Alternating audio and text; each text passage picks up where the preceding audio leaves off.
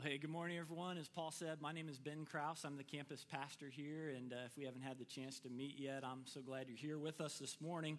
I want to invite you to turn in your Bibles to Isaiah 28 and just hold your place there. If you don't have a Bible with you this morning, there's some under the seats around you, and this is going to be on page 492 of those Bibles. Isaiah 28 is where we're going to start this morning, but first, I want to tell you about something that our staff did last year.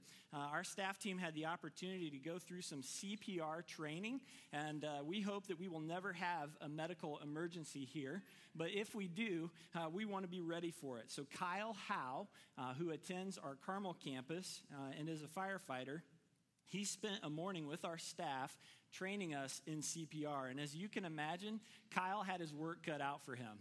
We've got some pictures and some video of what happened that morning. And as you're watching this, I don't want you to think that we didn't take this seriously, because we did. But with plastic dummies on the floor and so many great jokes to be made, well, it was both informational and a lot of fun at the same time.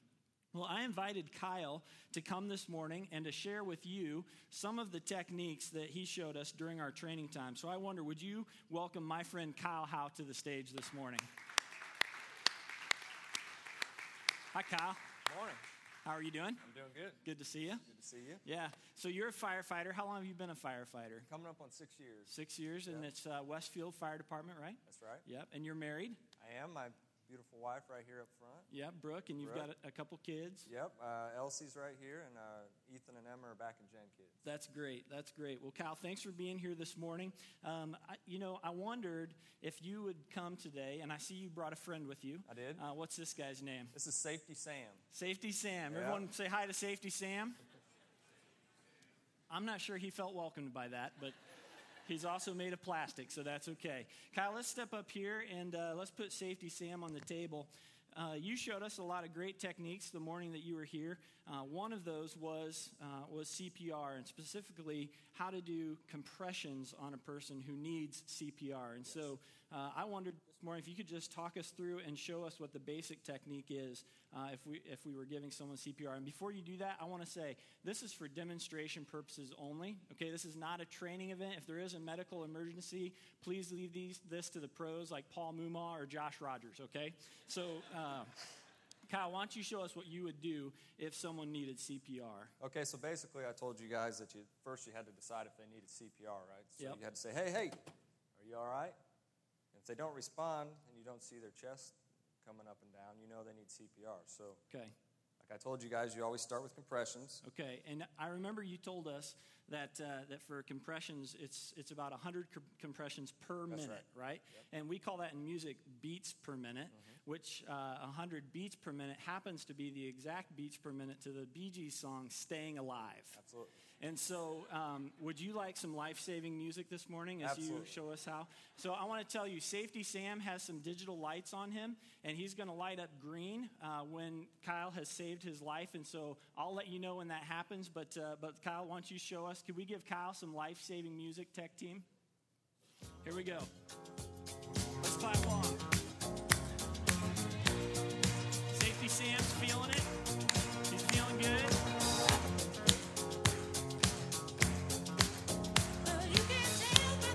Do you dance like that when you do it? Sometimes. Sometimes, okay. All right. Here he goes. There he is. Safety Sam has been resuscitated. Congratulations, Kyle. You did a great job. All right, come on over here for a minute. You know, we had a lot of fun that morning that you were with us, but all fun and all jokes aside, this technique really could be the difference between life and death. Talk about that for just a minute. It really could. I mean, basically, when you put your hands on somebody like that and you breathe your breath into them, you're their life support. So you're the only thing that's keeping them from dying, basically. So it's extremely important, and somebody who needs CPR and doesn't get it, there's no hope for them. But if you're there to give them that CPR, you're their hope, you're their life support. So it's extremely important. It's a matter of life and death. And Kyle, we had a ton of fun with you, but I want to thank you for training us in those techniques and also for being here this morning. Will you all give Kyle a hand? Thanks a lot.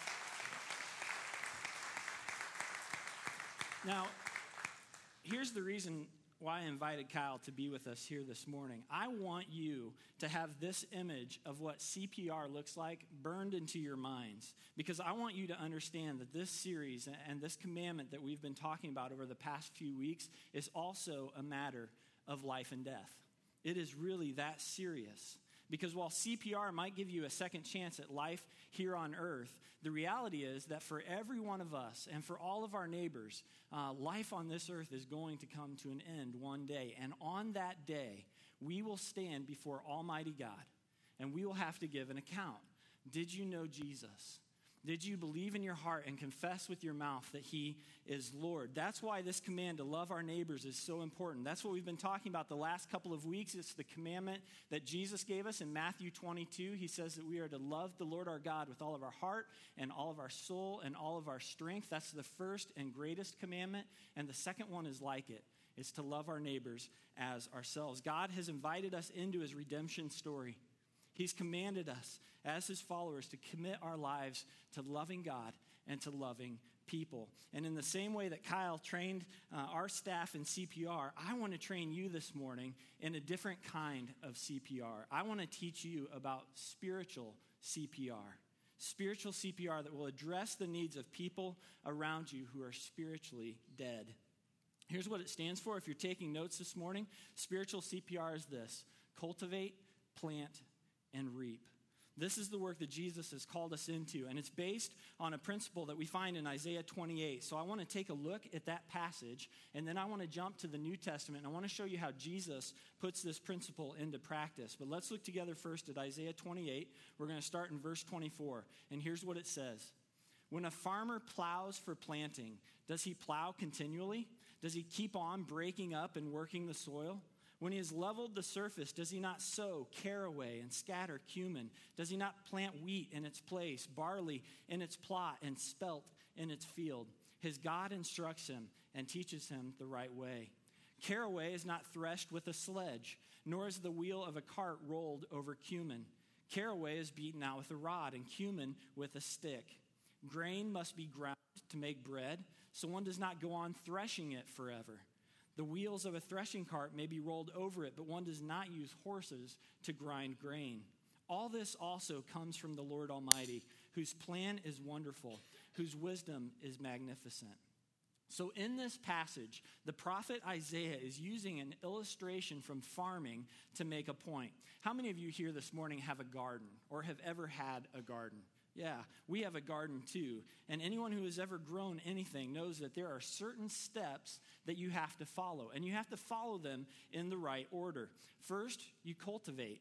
You have to break up that hard ground and make it loose and useful. I did this for my wife just a few weeks ago. We have a picture of our nicely cultivated garden. And this year, the work on that garden was a lot easier than the work last year. Because last year, this spot was just part of our yard. It was just grass. And the sod was hard, and there were roots, and there were stones. And it took a lot of time and effort and sweat. But after a couple of hours with the tiller, we had a nicely cultivated garden plot. You know, as nice as that looks, the point of breaking up the ground is to make it ready for planting. You don't just till and then walk away. You also don't need to continue tilling.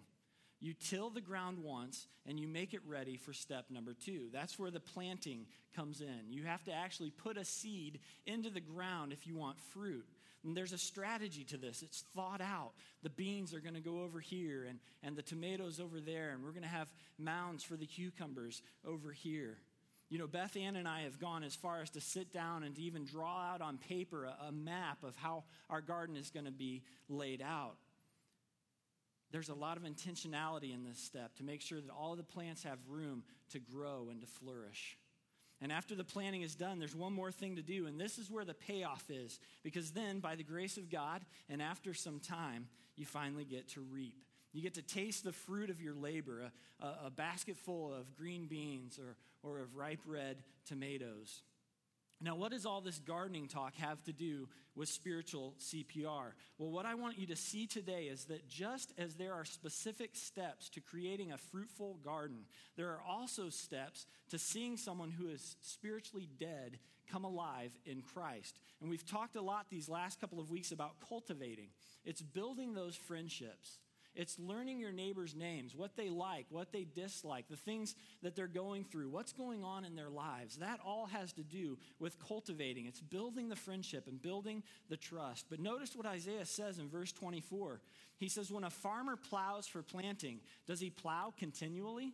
Does he keep on breaking up and working the soil? No, when he's leveled the surface, it's time to sow. It's time to plant. Here's the thing. If we just keep cultivating, we're likely to see that friendship continue to grow. But understand that the ultimate goal isn't just to cultivate. The command that Christ has put on our lives isn't just to make friends. Friendship is an important part of the process, and it's a beautiful thing to develop these friendships and to watch them grow. But friendship isn't the goal. If it was, we'd just continue cultivating, and we'd never do anything else. But the goal is that we would make disciples of Jesus Christ. And so we cultivate, and then we look for opportunities to plant seeds. Now, what does that mean in the spiritual context? Well, it means that once we've built trust, and we know that our neighbors know that we love them and we care for them, well, we ask the Lord to guide us in sharing truth. And we look for opportunities to ask some intentional spiritual questions. Questions like, hey, do you believe there's a God? Do you think that we can know him? Do you think that he cares about us? What are your thoughts about God? Simple questions that will open doors to spiritual conversations. And these questions, they may lead to fruit quickly, but other times they may seem to lead nowhere at all. But that's okay. Every gardener knows that some seeds come up quickly, and other seeds take a little bit longer, and some seeds never pop at all. But hear me on this. Don't confuse the things that are your responsibility, like cultivating and planting, with what's only God's to do in someone's life and someone's hearts. Paul says in 1 Corinthians 3:6, I planted the seed, Apollos watered it, but God has been making it grow. God is the one who makes the spiritual seeds grow. And you can cultivate and you can plant and you can water, but you can't make things grow. That's God's part. And for so much of my life, I felt this tension. Like if I didn't say just the right thing at just the right time, or if I didn't have all the answers, then I was going to mess it up. And it was all on me whether my friends came to Christ or not. And because of that, I either just shied away from those conversations or I sabotaged the whole process and was just overbearing and not letting God do his work. But here's what I've come to understand. My responsibility is to cultivate, to build those friendships. My responsibility is to plant and to have intentional spiritual conversations. God's responsibility is to make it grow. You be faithful to what God is calling you to do. Trust him to be faithful to what only he can do. God is the one who draws hearts. He's the one who changes lives. He did it in your life and he did it in mine. And we can trust him in his way and in his time to do it with our neighbors too. And when he does, there's one more step for us to take, and it's time to reap. Max Lucado wrote a book a while back called Just Like Jesus. And the subtitle of that book said, God loves you just the way you are, but he refuses to leave you that way.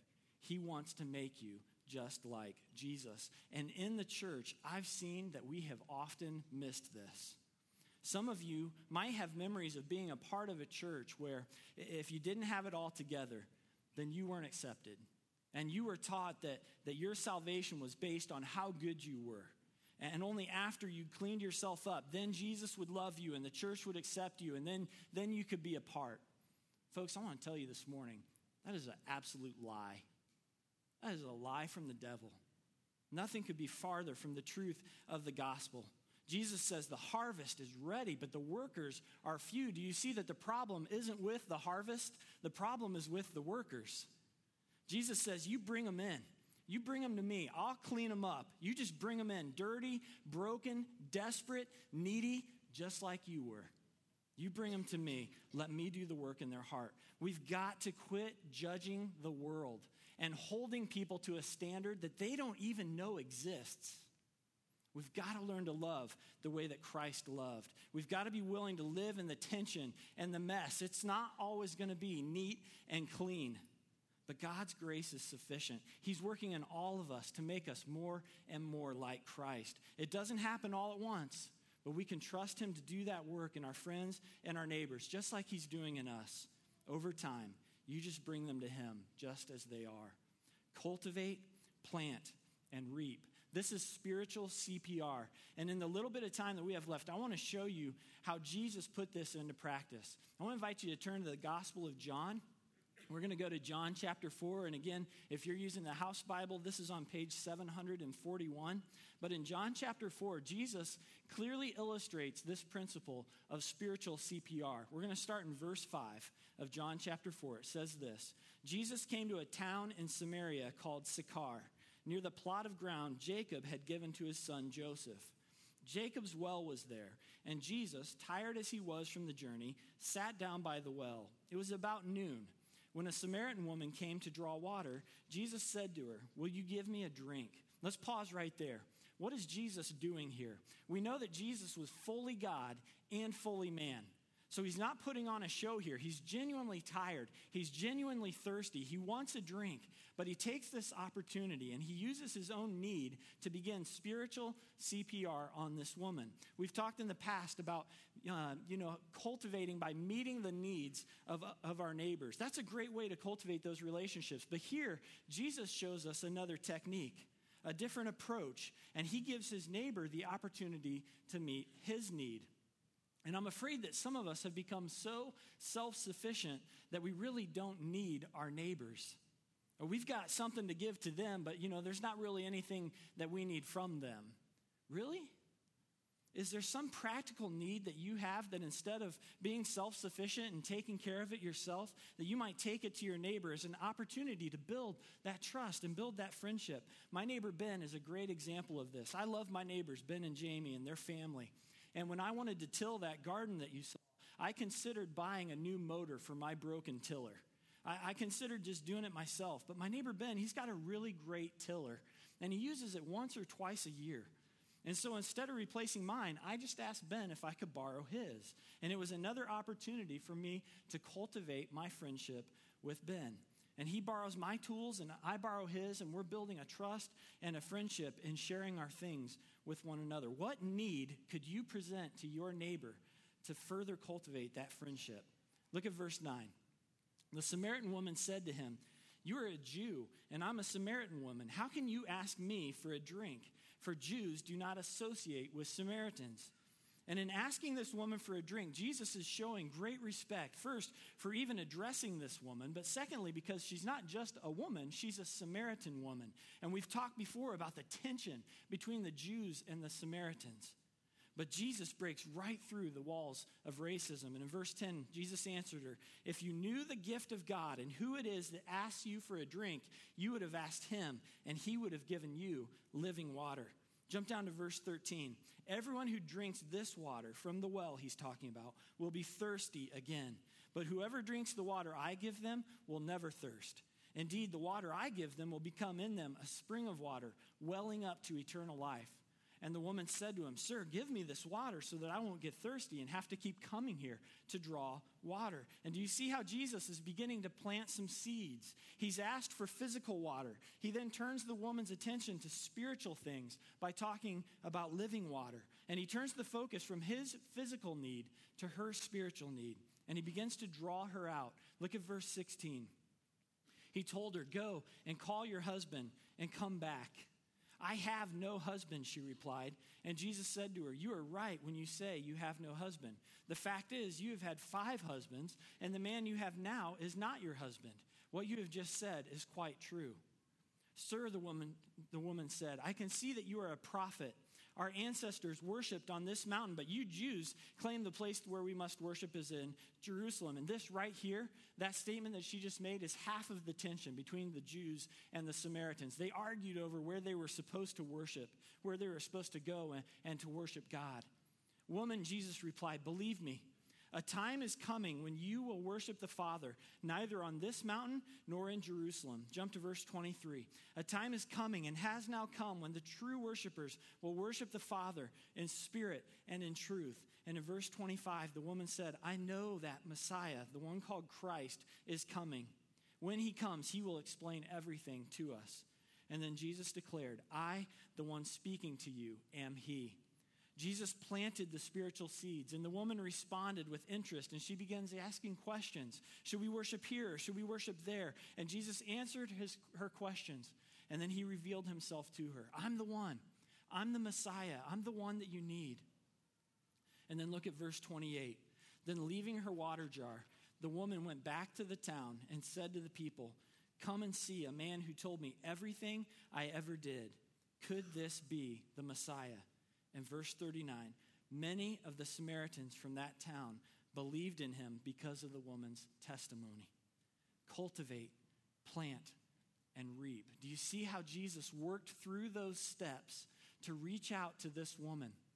And everything wasn't neat and tidy, was it? I mean, the man she was living with wasn't her husband, and she had multiple husbands before that. And Jesus knows all of this, but he doesn't shy away. He doesn't wait for her to clean up her act.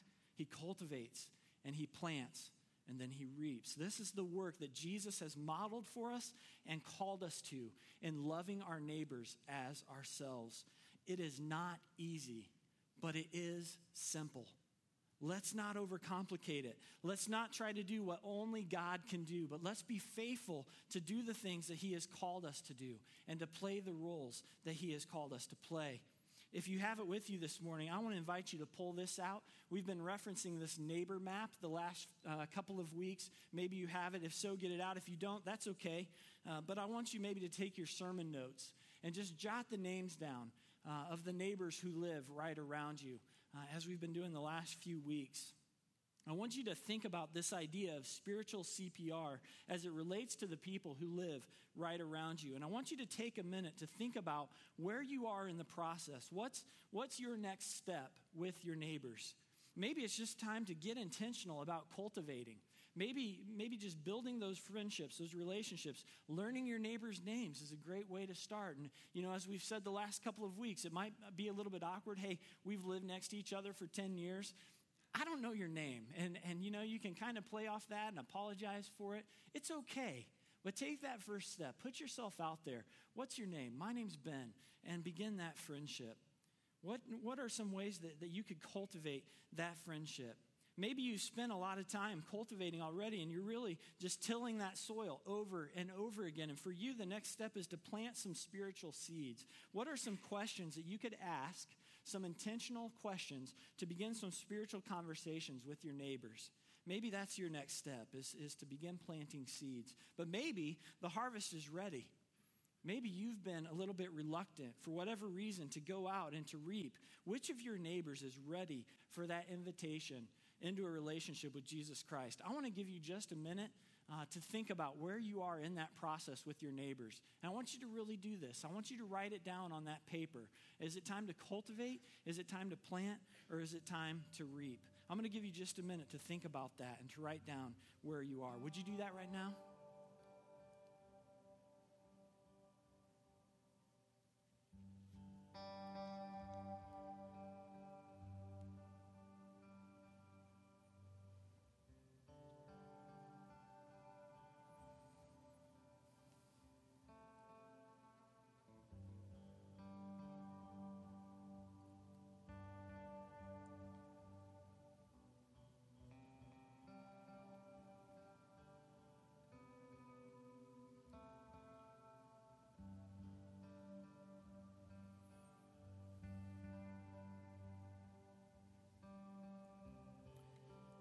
I realize that it can seem intimidating and maybe even a little bit overwhelming to think about performing spiritual CPR on 6 or 8 people all at the same time. But I would be willing to guess that as you've thought about your neighbors who are far from the Lord, that he has maybe drawn a name or two to the top. That maybe there's a name or two of your neighbors that have really come to the forefront. And what if this morning you were willing just to start with that one or two. There's a good chance that he's calling you especially to reach out to those folks. And we thought it would be a great way to end this series to get our whole church praying for your one or two. You know, we've been singing this song for the last couple of weeks called For the Sake of the World. And it's a reminder and it's a commitment to loving our neighbors well. And you've maybe seen on this back wall back here, this Love Where You Are poster as you've come in and gone out. We're going to sing this song one more time. For the sake of the world, light a fire in me. And as we sing it, I want you to go back to that poster and I want you to write the names of your one or two on that poster. The two neighbors that you'll commit to this process of spiritual CPR with. There's pins back there, and we're going to leave that up for the rest of this summer so that we'll be reminded to pray for our neighbors and pray that they would be loved, that we would love them right where they are. So I'm going to pray for us, and then we're going to sing, and let's get up as we're singing and go back and write some of those names and commit to loving our neighbors well. Let me pray for us. Father God, we're not absent-minded to the fact that as we talk about stepping out of our comfort zones and loving our neighbors, that this is something that you are very familiar with. You modeled it for us in what you did through your Son, Jesus Christ, that he would leave his rightful place in heaven, that he would step out of heaven and come on to our world, God, to take on flesh and take on blood, to live amongst us, fully God, yet fully man. That he knew what it was like to live life here on broken planet Earth. And he did that so that he could head to the cross and pay the price for our sins. God, and now we have hope and we have freedom. And you've called us as your children and as your disciples to share that hope with the people around us. And so, God, we want to be faithful to that work. We thank you for this model that you've given us in Isaiah 28 and in the life of Jesus of spiritual CPR. God, find us faithful to cultivating in the relationships, to planting spiritual seeds in our conversations, and to reaping when the harvest is ready. Father, as we sing these words and as we head back to dedicate some names to you this morning, Father, we do this as an act of worship. We do this as an act of commitment. God, bring this to mind as we move throughout the daily pace of our lives. God, that we would just always have on the forefront of our minds loving you with all of our heart and all of our soul and all of our strength and loving our neighbors as ourselves. God, find us faithful in it. We love you. It's in Christ's name that we pray. Amen.